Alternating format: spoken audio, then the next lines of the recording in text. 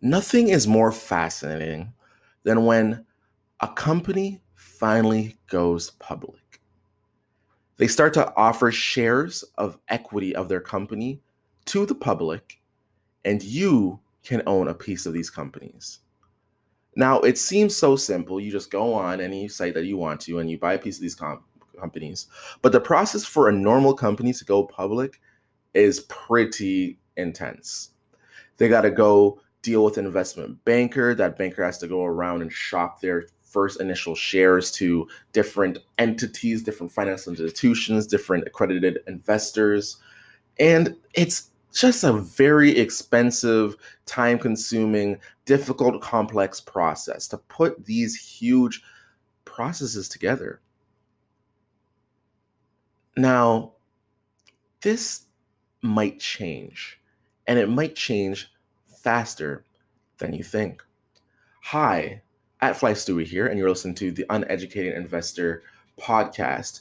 And we have seen, when it comes to raising money and really getting your products off of the shelf, we have seen a bunch of different changes in our atmosphere.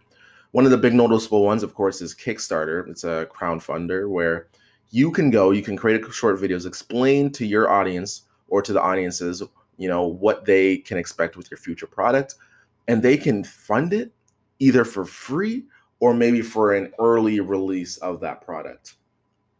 Pretty crazy stuff. Essentially, you're reaching out to the vast internet, showing them your stuff that you're getting, that you're creating, and they can decide if they want to purchase it early or help fund your idea. Maybe sometimes for equity, but a lot of times not even. Now, this is pretty interesting because, of course, these companies nowadays, they need a lot of money to fund their ideas, right? You're going to a venture capitalist or you're going to an investment bank because you need some serious funding. Usually it's the millions or billions. That's why you want to take your company public. And while crowdfunding is great and everything, it can't necessarily generate that amount of money, at least not yet. And I'm saying not yet because the other day I'm on YouTube, and this one YouTube channel I find super fascinating. This is an ex-adult actress, and she used to actually be on Wall Street. She used to be an intern on Wall Street, which is crazy. Her name is I think her YouTube channel is called Redhead Redemption. I think that's her name, and she is coming out with her own porn app. Now, of course, you have Pornhub, the very popular one, which is basically YouTube of Pornhub. But right now, there's not a really Netflix of Pornhub. And that's where she is coming in and she is innovating on that. Now, she is starting the startup. And what makes it so interesting is to fund her startup, what she did was she didn't go to investment bankers, she didn't go to a venture capitalist yet.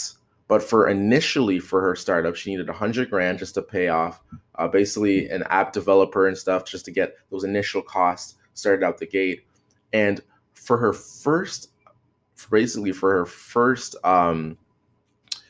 investments, she went to her YouTube audience. She raised 100 grand just from talking about her startup, saying, if you guys would like to invest, this is how much I'm offering up. This is the amount of equity I'm offering up at the beginning. And that's right. She raised 100 grand on YouTube. This is mind blowing, right? Because this trend of raising money from your subscribers, from your audience, is only going to continue. And what makes it so interesting is it's way less complicated. It's still pretty complex because, of course, there's the legalities of giving your shares to people over the internet. It's not that simple. But of course, eventually, especially think about something like blockchain where you have, these secure transactions can take place with the internet.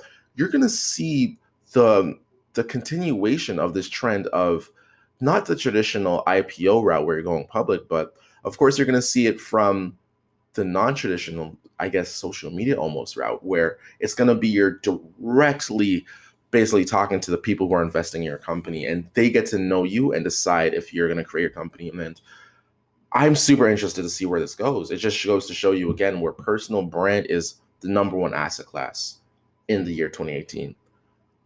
Of course, I want you guys to keep following this stuff because this is crazy. The next big companies that we're going to invest in probably aren't going to be on a stock exchange.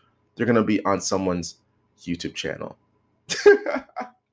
It's insane. It's really insane. And as always, guys, make sure you stay curious. This is some stuff where, like, if you want to find the next big company, you're going to start having to read blogs and you're going to have to start really getting to know the people in the community because that's the only way you're going to get access to really find the next Facebook. So make sure you stay curious, stay uneducated. Why?